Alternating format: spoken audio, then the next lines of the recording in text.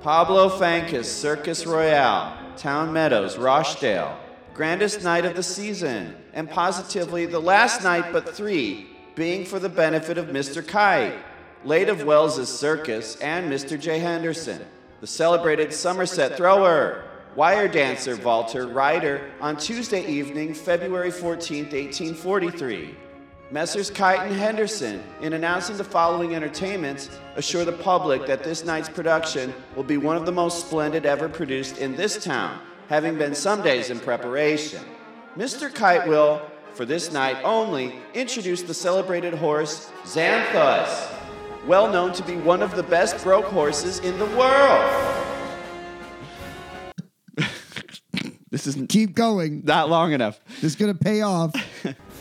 Mr. Henderson will, for the first time in Rochdale, introduce his extraordinary trampoline leaps and somersets over men and horses, through hoops, over garters, and lastly, through a hogshead of real fire. In this branch of the profession, Mr. H challenges the world. Mr. Henderson will undertake the arduous task of throwing 21 somersets on the solid ground. Mr. Kite will appear, for the first time this season, on the tightrope, when 2 gentlemen, amateurs of this town, will perform with him. For particulars, see bills of the day at Kenny Rogers Roasters. No, that's not on there. Untitled Beatles Podcast. It was 55 years ago today, and Capital EMI presents the re-release of Sgt. Pepper, now more expensive. Yes, get out your pound notes. Forget your guineas and your hay pennies. We need full pound notes. We need $100 bills. It's Sgt. Pepper 55th anniversary. We are celebrating it. Tony, I've read the intro to the Lewison book, too. I got as far as the breakdown of the British financial system. I'm like, maybe I'm not a reader. There'll be some change then. Oh, crikey, I forgot. Oh, you're 11 put 3 farthings. If I give you a farthing, you can give me 3 bob, right? Oh, yeah. Yeah, because sometime in the 70s, they got rid of all those little things like guineas or whatever the hell it was. The farthing, the halfpenny, the penny, the threepence, the sixpence, the shilling, the florin, the half-crown, the crown, the half-sovereign, the pound. The groat, the angel, the fine sovereign, the guinea. And then they became New Guineas. They did become New Guinea. And they had a dad known as Papa New Guinea. I'm just saying words. I don't know what any of this means. Say the word and you'll be free. We're talking pepper today, Tony, in honor of the vaunted 55th anniversary. It was 55 years ago today. It was, yes. June 1st of 1967, Sgt. Pepper was released. By the way, welcome to the Untitled Beatles Podcast. I am Tony Mendoza. I'm TJ Shanoff, and I'm done with pre-show niceties. Let's get to the meat. Meat Free Monday. Meat Free Monday. It's a fun day. Meat Free Monday. We are gonna we're gonna deep dish Sgt. Pepper. We haven't done Sgt. Pepper yet, and we just both of us spent the better part of a week combing through all the different mixes, reading up stuff. We were watching DVDs and all sorts of things, man. Having been some days in preparation, TJ. That's right, and that was John's first commercial for ass cream. Now you can relieve inflamed hemorrhoidal tissue with the oxygen action of Preparation H. Oh, brother. Ass cream, which gave us the hit Brown Room.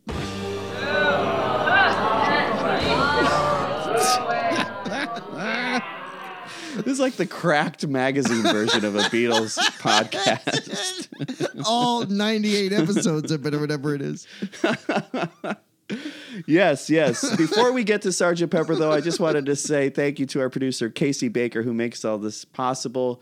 And, like and subscribe however you listen to us. Be nice if you wrote a review, too. We like those. You can call us clowns or punks or fibs. Yeah, fibs. That's what people from Wisconsin call Illinois drivers. Yes.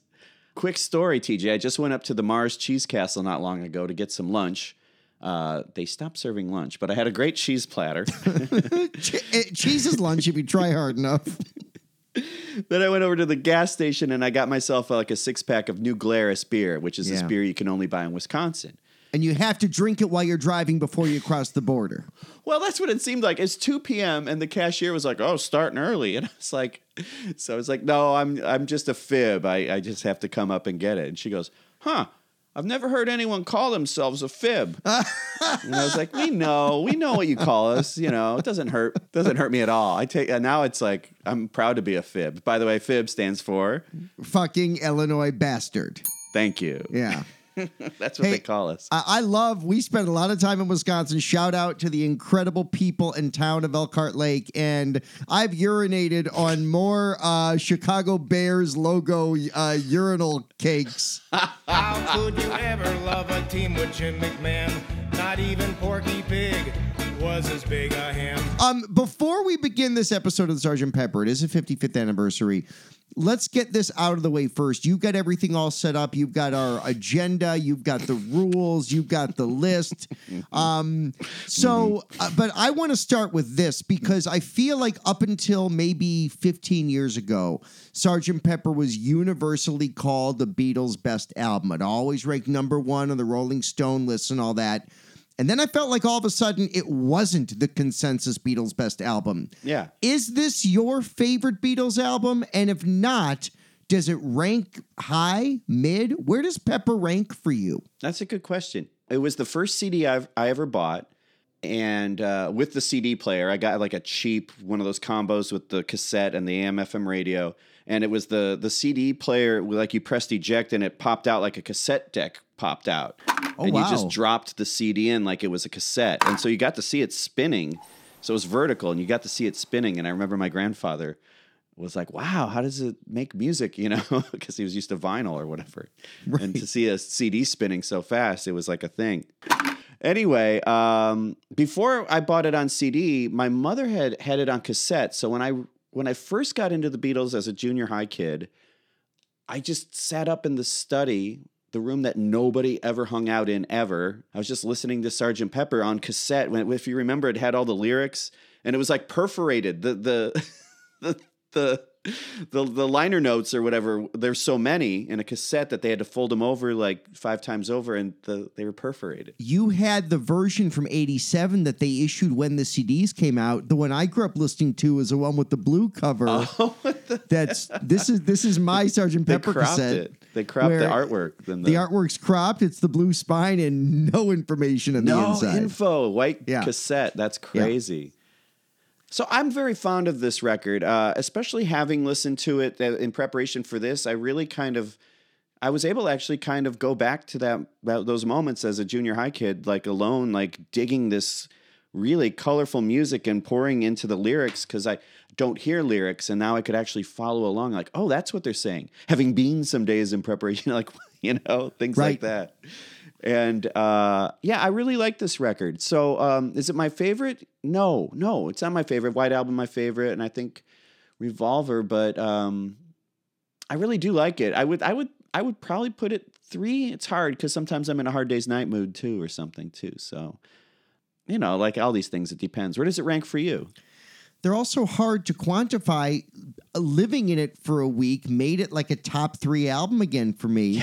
And I get that. still I get that. take away the magic of Sgt. Pepper isn't in the individual songs. While it includes some of the greatest songs the Beatles ever wrote or recorded, it's not as strong of a track-by-track album as Revolver. I don't think it's as strong as a track-by-track album as Magical Mystery Tour. Whoa. I think there are certain... Magical Mystery Tour has Strawberry Fields and Penny Lane on it. Yeah, true. And I'm the Walrus, and All You Need Is Love. And so as an album, you could argue the notion that it was a concept album or the phrase concept album was foisted upon it. You know, John and George always kind of doubted, we called it that or it was a concept album because that's what we called it. Because we said so, yeah, right. Because we said so. But taking into acceptance that it is a concept album and arguably the first mainstream successful concept album, it's probably their greatest album start to finish. It's not my favorite album of theirs start to finish. I think the tracks from Revolver are universally stronger track by track. Yeah. There's no day in the life on Revolver. True. Yeah, true. But like as a whole, as a piece, even the artwork, like everything about it is a work of art. I think that was my take all. Yes. Was that this was like the first rock record that was actually a piece of art. Like if you bought it at the store, it felt like, oh, I just bought a piece of art. Yeah. You know? And everyone bought it, Tony. I mean, this, even a casual Beatle fan is aware that when this came out in June 1st of 67, you and I weren't alive then, but by all accounts, it swept the Western world by storm, certainly in the States. It's all people wanted to hear for the duration of the summer of 67. Yes. The AKA the Summer of Love, which is, you know. Mike Love's big summer. The summer of Mike Love. That's summer 87. pushing his Republican agenda with Kokomo. The future leader of the free world at Camp David right now, smoking a pipe with Yasser Arafat. He reaches into the ashtray.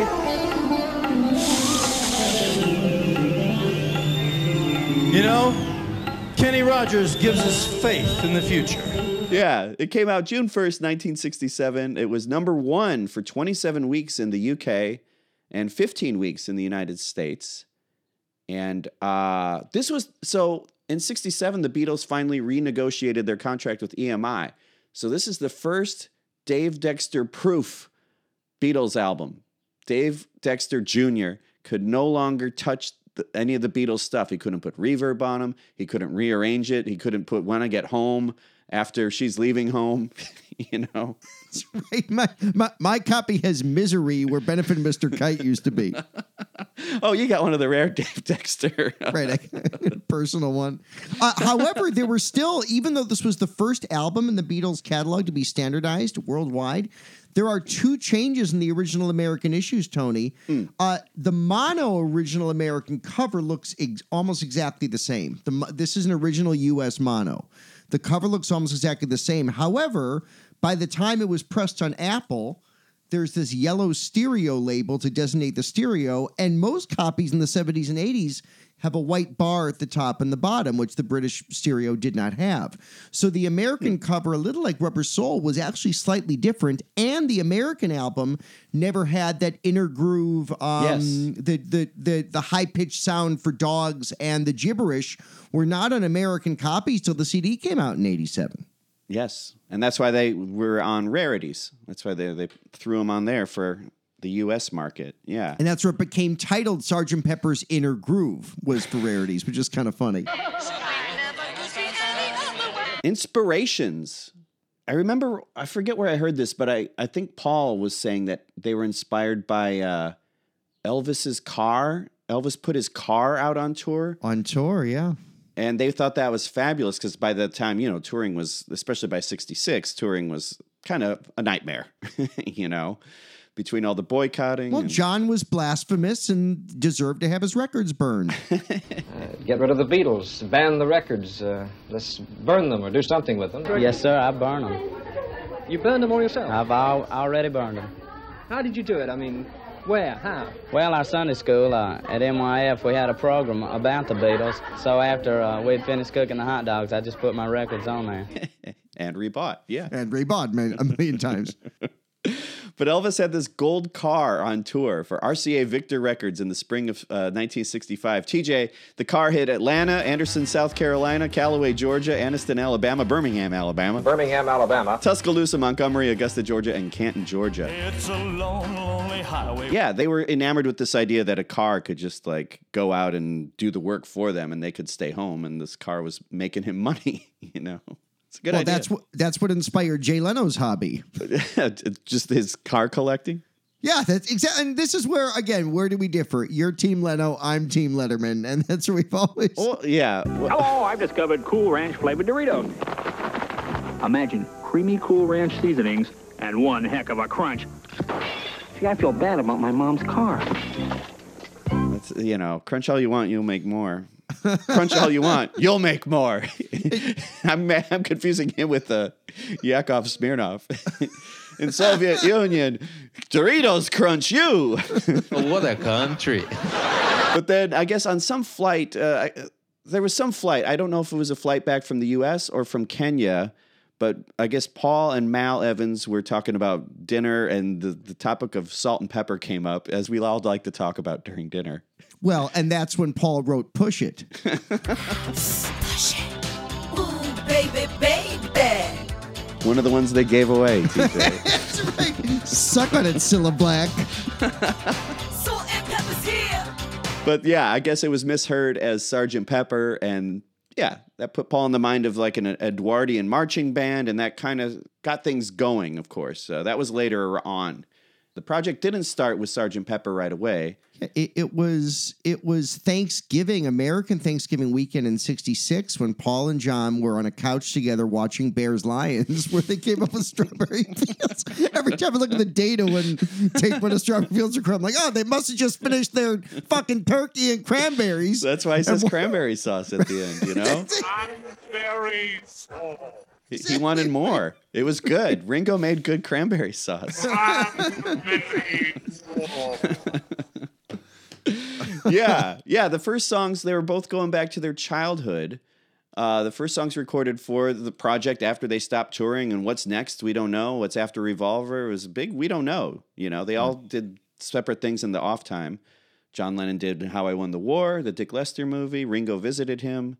Ringo otherwise kept to himself. George went off to India, and then Paul was working on a score for The Family Way. The Family Way, that really kind of nice Baroque pop British score, which is really nice music.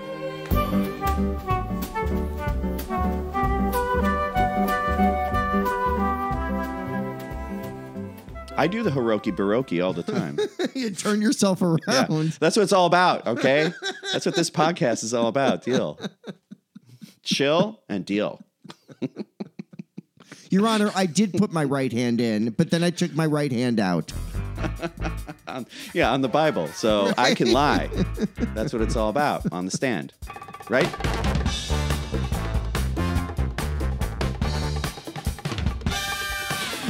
Anyway, yeah. So they were so the first songs they did were about their childhood. It was Strawberry Fields for John, Penny Lane for Paul, obviously, and When I'm 64 in the middle of that too. Exactly, yeah. Dusted that one off from it was like when the power went out at the Cavern Club, they would play that. He had that one laying around without lyrics or anything, just kind of a song to play. Yeah, it goes back to when he was a teenager listening to his dad's kind of jazz band music is where that came from. Yeah. And obviously Strawberry Fields and Penny Lane left off the Pepper album. George Martin in multiple interviews, or the same interview I've seen 9 times, I'm pretty sure in multiple interviews, George Martin referred to it as one of his great regrets. And it's Strawberry Fields, Penny Lane, arguably the greatest double A-sided single in the history of pop music. I don't think that's a bold statement. I think it's just plain truth. And you think, where would those have fit on the Sgt. Pepper album? And isn't it a gift that they didn't include them? The reason they didn't include them is there was a practice. Help me understand this, Tony. Yeah. The practice at the time of, in England especially, because the States it was not the case, but in the UK, not wanting to throw singles onto albums. But didn't Revolver have Eleanor Rigby and Yellow Submarine as a single just about a year earlier? You're right. They did do that. I think the reasoning, because I'm reading Rodriguez's Revolver book, and he addressed that. Great book. It is great. I'm almost done with it. And he also has a great podcast as well about the Beatles called Something About the Beatles. Great podcast, yeah. And they were talking about how, like, when Yesterday came out in the UK, they didn't release it as a single, and everyone put out all these covers of it and made all this money off the covers or whatever. So it was kind of like in response to trying to beat people out to doing covers of Eleanor Rigby and Yellow Submarine. Yeah. Which is, funny songs that probably wouldn't get covered as much as Yesterday, but I think that was the mentality on that. Okay. Interesting. Yeah, because I read the Robert Rodriguez book, but I don't remember that as a reason. I do remember Hoobastank's hit The Reason. Tony, I'm not a perfect person. Not a perfect person. That is one of the worst hits. I found a reason for me. I mean, The Summer of Love, I think, smelled a lot like Hoobastank, if I may. I wasn't there, but I heard the stories I've read about Timothy Leary's Birkenstocks. Birkenstanks. Birkenstanks. I got a cousin with that name. But yeah, so Strawberry Fields and Penny Lane, it's weird to hear George Martin, the fifth Beatle, responsible for kind of helming almost every single Beatles record, with the exception of the New Phase album, saying that he regretted not having Strawberry Fields and Penny Lane on Sgt. Pepper. And I always think, what would they have taken the place of? What would have gotten kicked off? Yeah, that's the exact same question I have too. I disagree with George Martin. I think it's an amazing single, and I think those songs are so unique to themselves. I could see them fitting on Pepper, I suppose, but like, I like it how it is, and I like Pepper how it is. Me too. Yeah.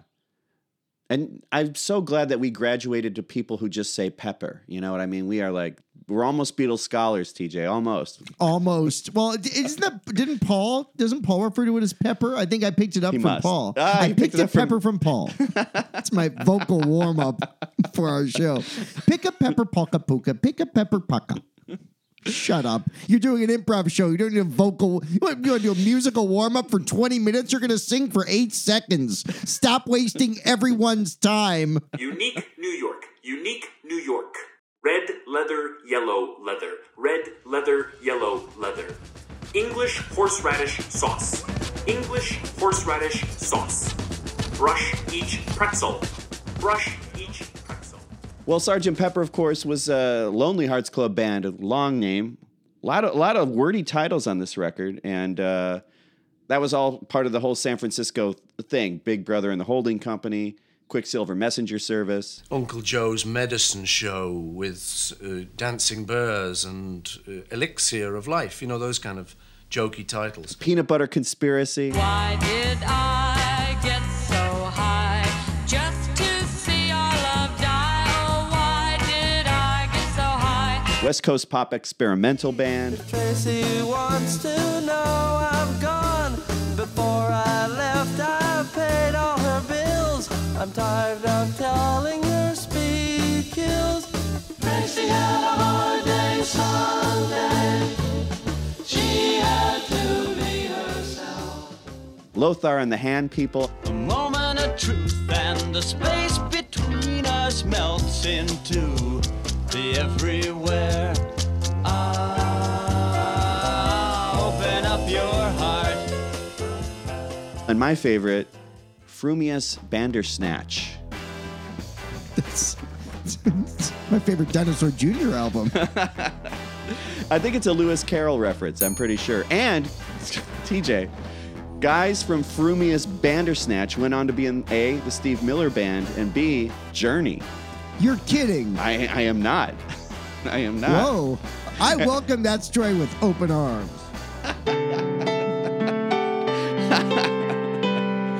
I welcome it with closed Bandersnatch. It's the best kind of Bandersnatch. Got to work for it. No Bandersnatch for you.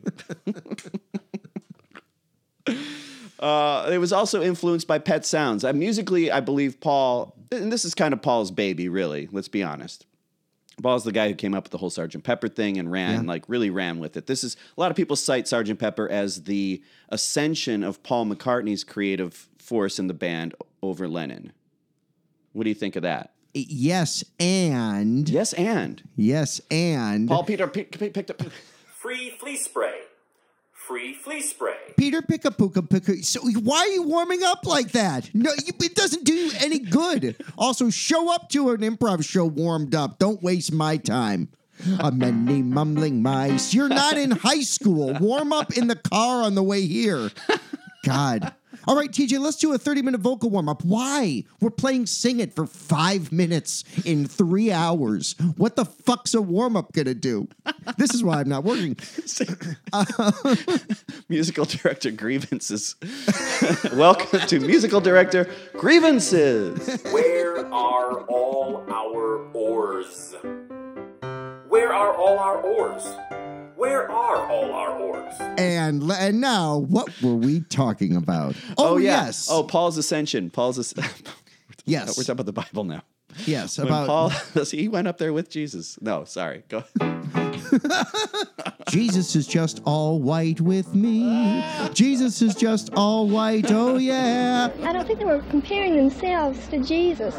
I think they were deploring the fact that teenagers, like rock and roll better than Christianity. So, yes, Paul's ascent clearly started with Sgt. Pepper, and then you saw him taking the lead in Magical Mystery Tour. It became more of a group thing in the White Album. Yeah. But then again, you look at the bulk of Abbey Road, and that's back to kind of Paul again, too, certainly helming that second side.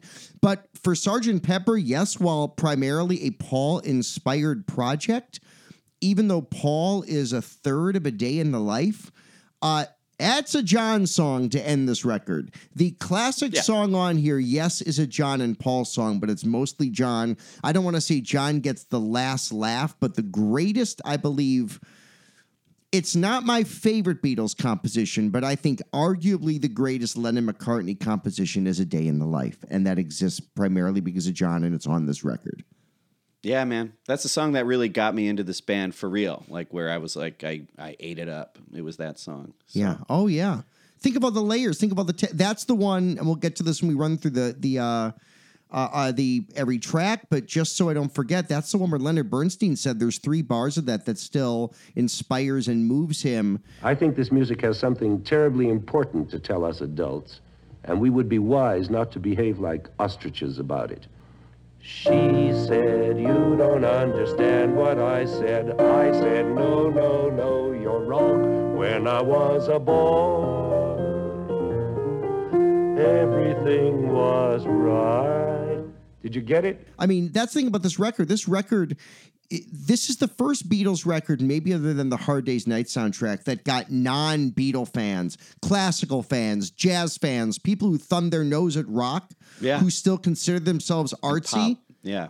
They bought into this album. This album transcended rock. It transcended Beatle fandom. And I don't know, other than maybe Thriller, has there ever been an album in the history of music that has transcended so many genres and boundaries and turned on people who previously didn't give a fuck? Yeah. Yeah. There was that Village People record, Go West! I didn't want to shit on the Village People. I couldn't think of actually, the Village People are great. So.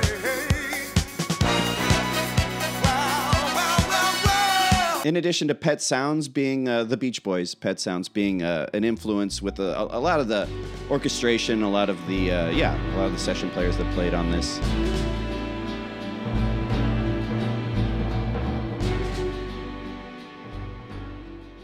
Freak Out by Mothers of Invention was also an influence on Paul, who I guess kept saying, this is our freak out. Wowie zowie, baby, you're so neat. I don't even care if you shave your legs.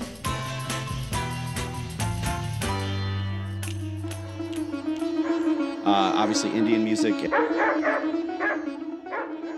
And then Paul was also really into Stockhausen.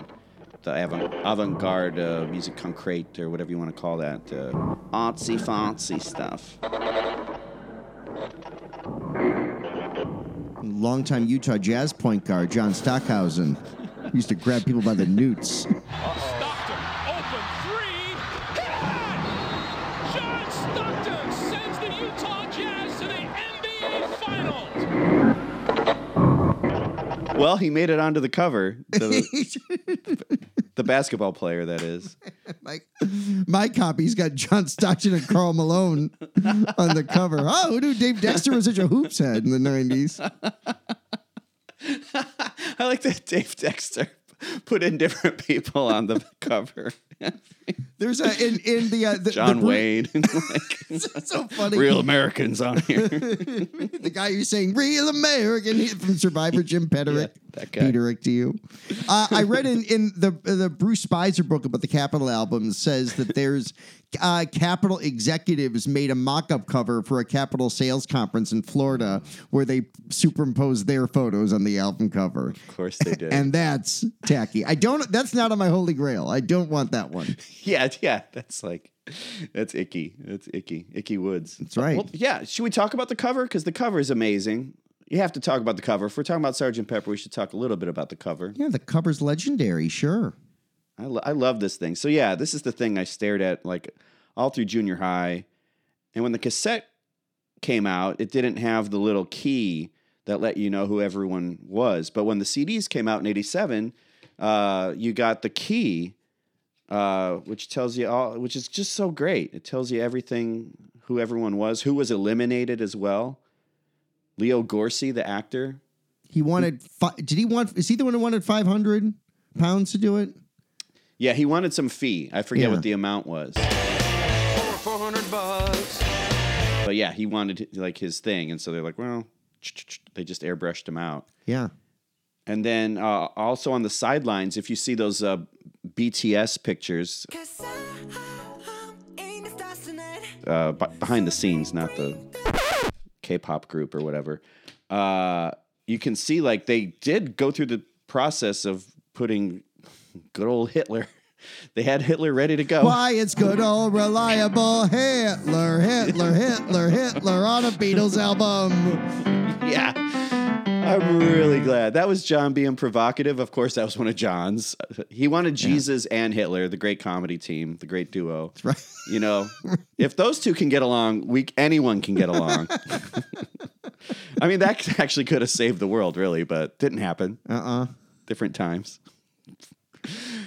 Oh, boy. And they wanted anyway, Gandhi, right? But they were too afraid of upsetting the EMI affiliate in India. Is that why? I had also heard that because it had been so close to Lenin's comments about Jesus or something that maybe Gandhi was off. I don't know, man. Might have been that too. Why don't you put Maureen Cleave on the cover? Thanks, Mo. Thanks, Mo. A different Maureen, we know. Well, Gandhi actually is on. Well, he's not on the cover, but they didn't. They airbrushed him out as well. He's by the palm tree, behind Marlene Dietrich. You're an imbecile.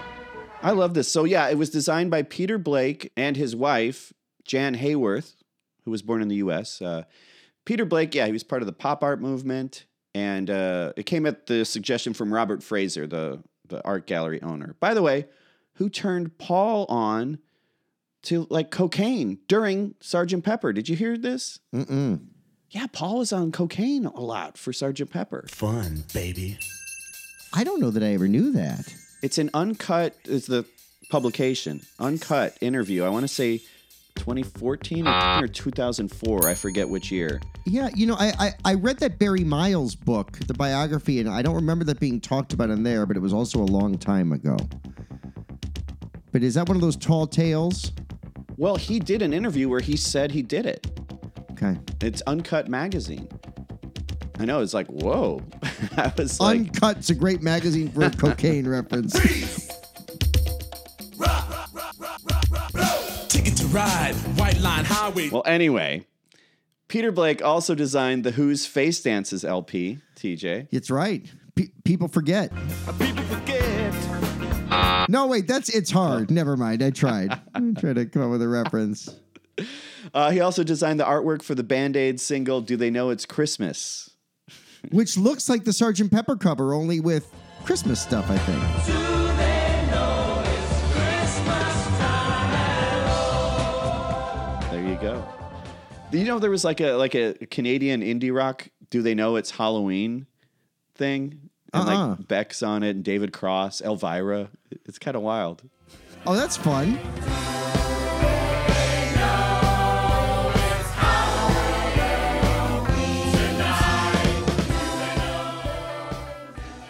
They had pitched The Fool to design the cover. It was rejected, and they designed that inner sleeve, that kind of psychedelic white, red, pink inner jacket that used to come with a lot of copies up through, I think, the 70s. They were still pressing it with that. Yeah, it's really cool. I'm pulling it out. The cover, that is. The sleeve. Ding dong, ding dong. Why was that left off Pepper? First they ditch Northern Song, and then they don't put on Ding Dong? Yeah, man. Yeah. Well, it's a great cover. Is there anyone on the cover that, of all the celebs, are there any celebs that stand out to you that you would always kind of your eyes gravitate toward? Since I started listening to this album, my eyes have always gravitated at one of the best jokes, one of the best things is the Shirley Temple doll wearing a shirt that says, "Welcome the Rolling Stones" is just great. I used to live in the orphanage, but they were awful mean to me. And now I'm on a vacation. Yeah, 57 photographs, 9 waxworks. What else? Who else stands out to you? Bob Dylan's always stood out to me because of his relationship with the Beatles, his placement on the cover. It's a very stark black and white and a sea of other color photos around him. And Dylan was au courant then, right? I mean, he was, or was this was post motorcycle incident? This is somewhere around the motorcycle accident. Yeah. Him and Paul both had these incidents on motorbikes or whatever. Yeah. Paul's causing a split lip, and therefore that's why he grew a mustache. Yeah. And then later everyone else grew a mustache, including Neil and Mal. Yes. Yeah. So they became the Oakland A's mustache crew before. Hey, is that Dennis Eckersley or Derek Taylor? They were known as the Amazing A's, and more than any team in the 70s, they set the style for a new era of baseball. Or was it an old era of baseball? Mustachioed faces, handlebars not excluded, matched the rugged yet stylish image of players from a century ago. Well, the one of the guys that always stands out to me, it's the guy in the wraparound sunglasses, kind of towards the left. That's Terry Southern, who was a satirist, and he wrote the novel The Magic Christian. Right. And he briefly wrote for SNL in 1981. He was one of the weird year. Yeah. Was that the year that Ebersol ran it? Yeah. Now let me give you some background on Dick, Mr. Humor Ebersol. I know Dick, and I can tell you that he doesn't know Dick. Also, credits include Easy Rider, Barbarella, and Dr. Strangelove. So 3 for 3. Yeah. And Poe always stands out to me, too. Edgar Allan Poe. But yeah, I love this cover. It's art. I mean, as much as like Revolver was art of a different kind, think about it too. Like you and I view this, and most Beatle fans now view this through the lens of history. Imagine buying this on June 1, where the last Beatles album you held in your hands, at least in the States, is Revolver.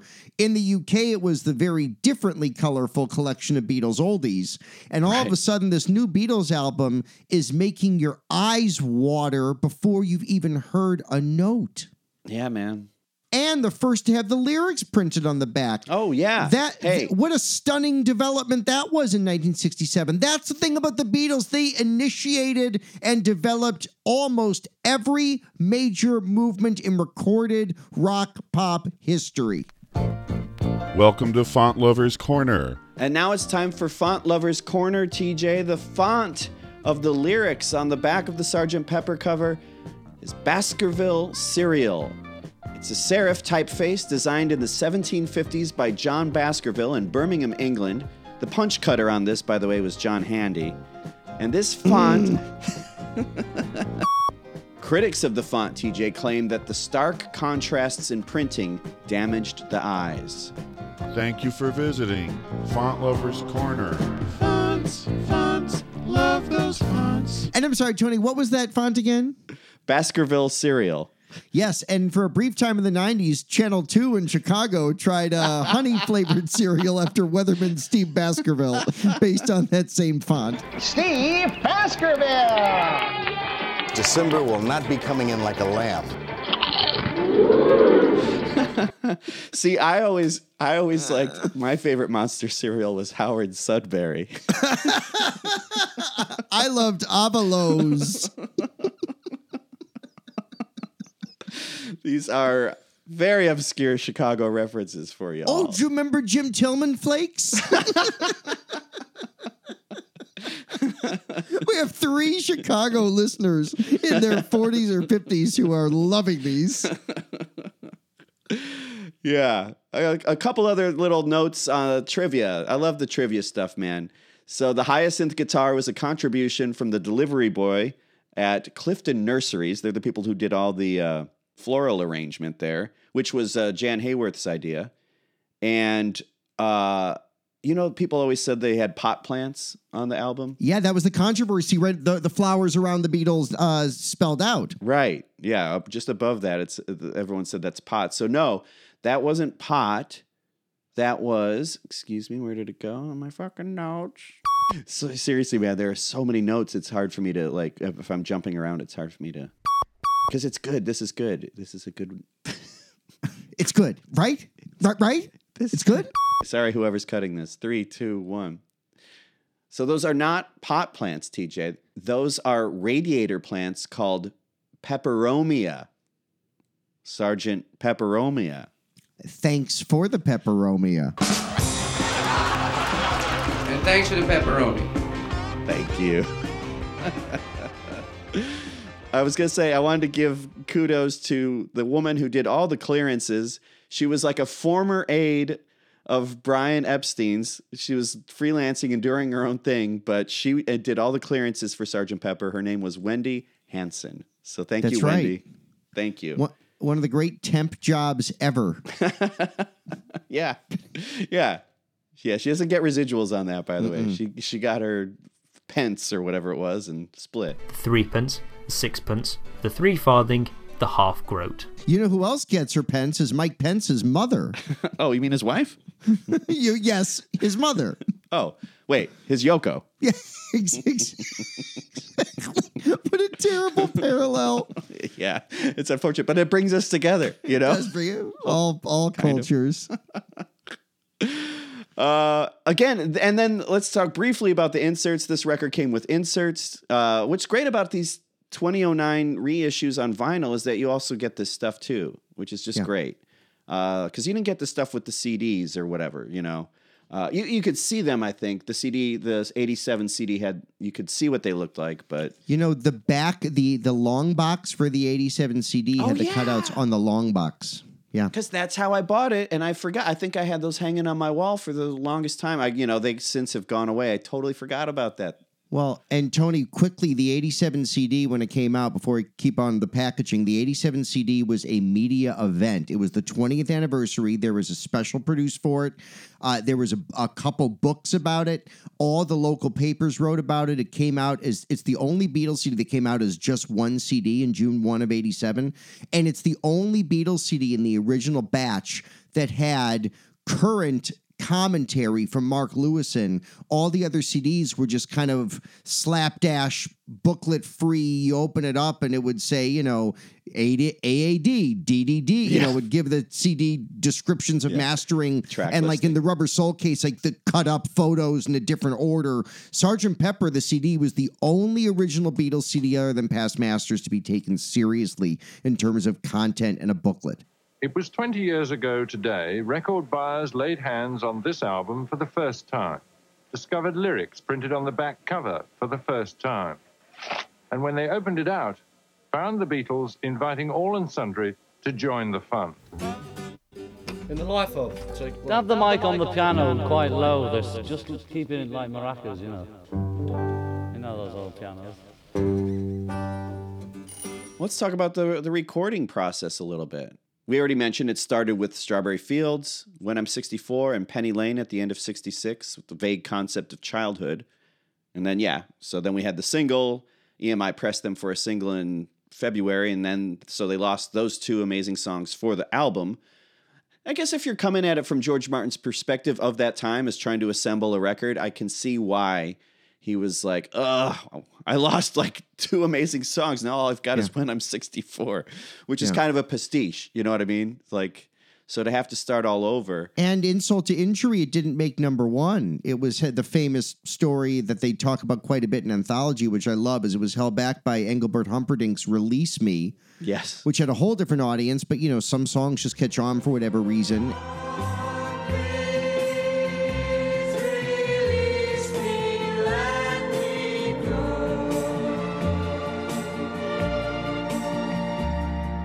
I don't love you anymore.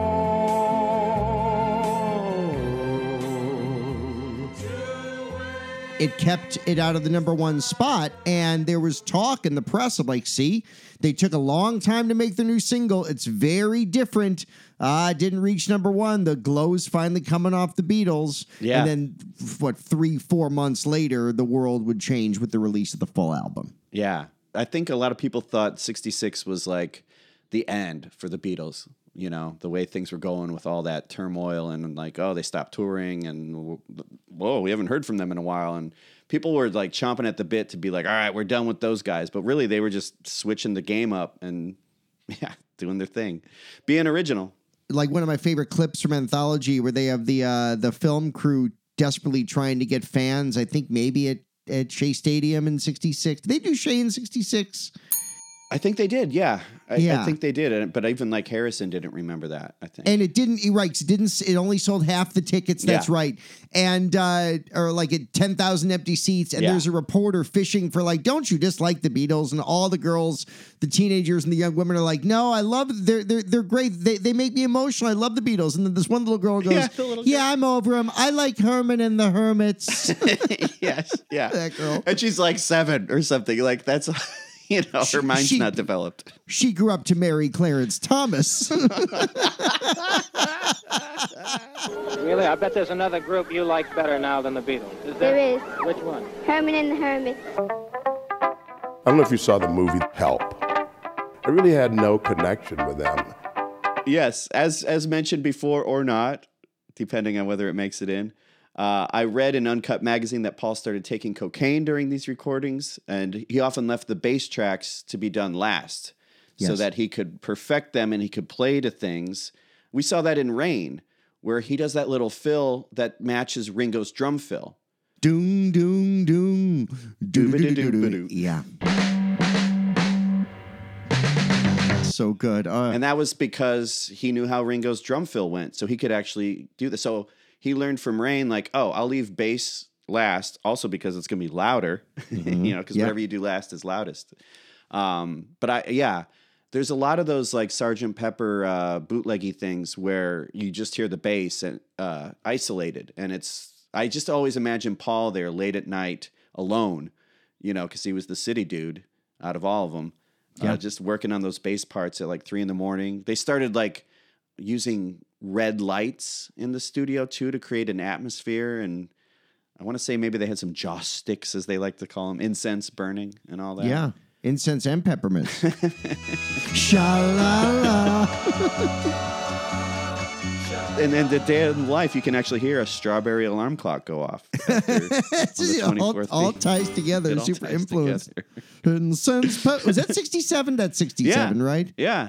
It's a great song. It is a great song. And I've always mentioned I like the B-side too, The Birdman of Alcatraz. Even though you'll find it strange, all along the Birdman really was me. Yeah, I don't know that one. Are you sure that's not Arthur Brown? I'm sure. It sounds like Arthur Brown, though. Mrs. Arthur Brown, you've got a lovely daughter. I like Herman and the Hermits. Shut up, young Ginny. If you like young Sheldon, you'll hate young Ginny. Turn the election results over. I'm 7. The Monkees are better than the Beatles. Ringo began playing calfskin heads, which have a deeper timbre than plastic heads, and you can really hear it. That was the original name, the Cleveland Indians, and then they had to change it to the Indians. Then it became the Guardians. Now batting for your Cleveland calfskin heads. Reed Frank.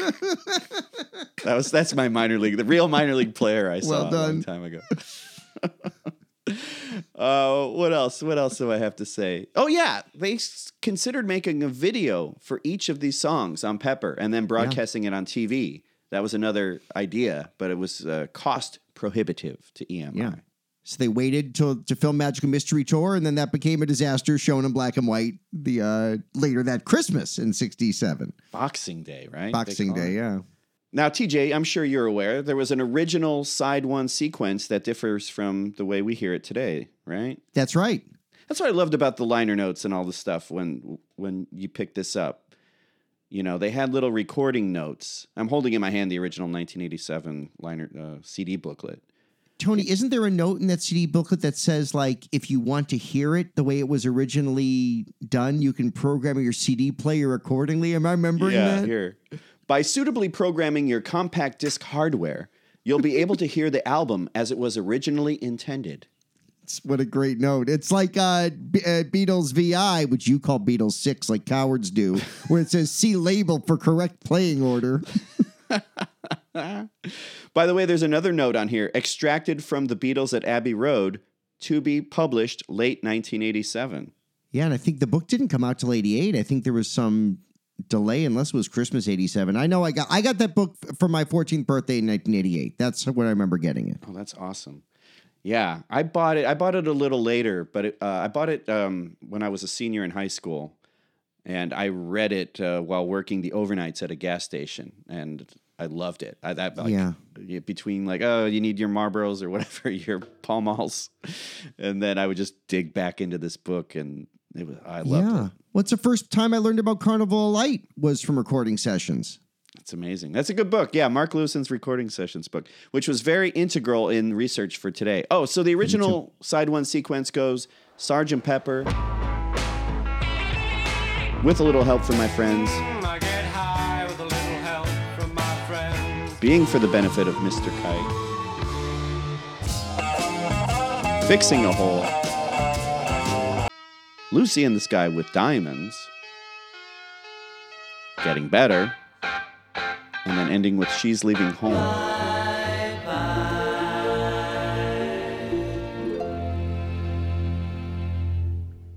So get your hardware on your compact disc ready there and crack that out.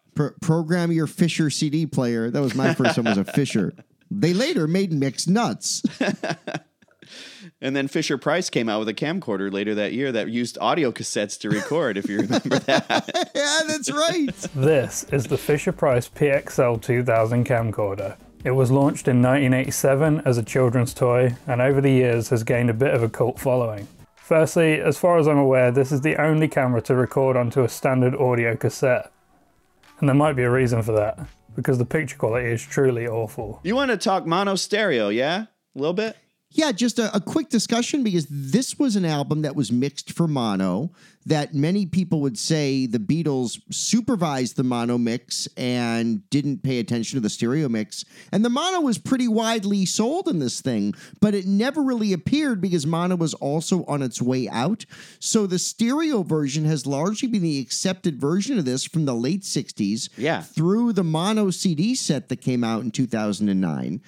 And I had a mono bootleg of this. I never had mono on vinyl, but I got a mono bootleg CD somewhere in the early 2000s. And it was mastered from, I think, a reel to reel. So there was tape hiss, but no vinyl sound. And it floored me, Tony. I mean, other than some of the differences that are obvious, like faster She's Leaving Home, some of the crowd noise and the effect going from Good Morning into the Sgt. Pepper Reprise, which is very different. Very different. The phasing in Lucy in the Sky with Diamonds and the double track is just phased differently. I know it's cliche and I know it's kind of the cool kid thing to say, but in listening to this over and over again, number one, the original remaster of this and the 09 stereo remaster of this are lovely. As much as I love the Giles Martin remixes, in some respects, the 2017 remix of this isn't entirely necessary. I like that it's got faster She's Leaving Home in stereo. I respect that choice. But the mono is the definitive way, I think, to hear this album. There are certainly moments where the stereo may be preferable to some, but from the opening crowd notes to the thump of the beginning of the Sgt. Pepper intro with the guitar and drums, I think mono's the way I always want to hear this album going forward. Is that right? Yeah. Yeah, I might be more of a stereo guy, to be quite honest. There's little nuances, and maybe when we go track by track in the next episode, Part 3. Hope you're free this week in case you got some editing to do. Yes. We'll go over some more of those stereo mono discrepancies as we go track by track in our next episode, Part 2 of the Sgt. Pepper 55th anniversary Deep Dish. Go deep or go home. I'm Tony Mendoza. I'm TJ Shanoff. Thanks, everybody. We off the air. I like the Bee Gees version of this better. I don't know if it's something I want to say that I want to be broadcast, but I feel. Have you heard Sandy Farina do Strawberry Fields? Strawberry Fields forever.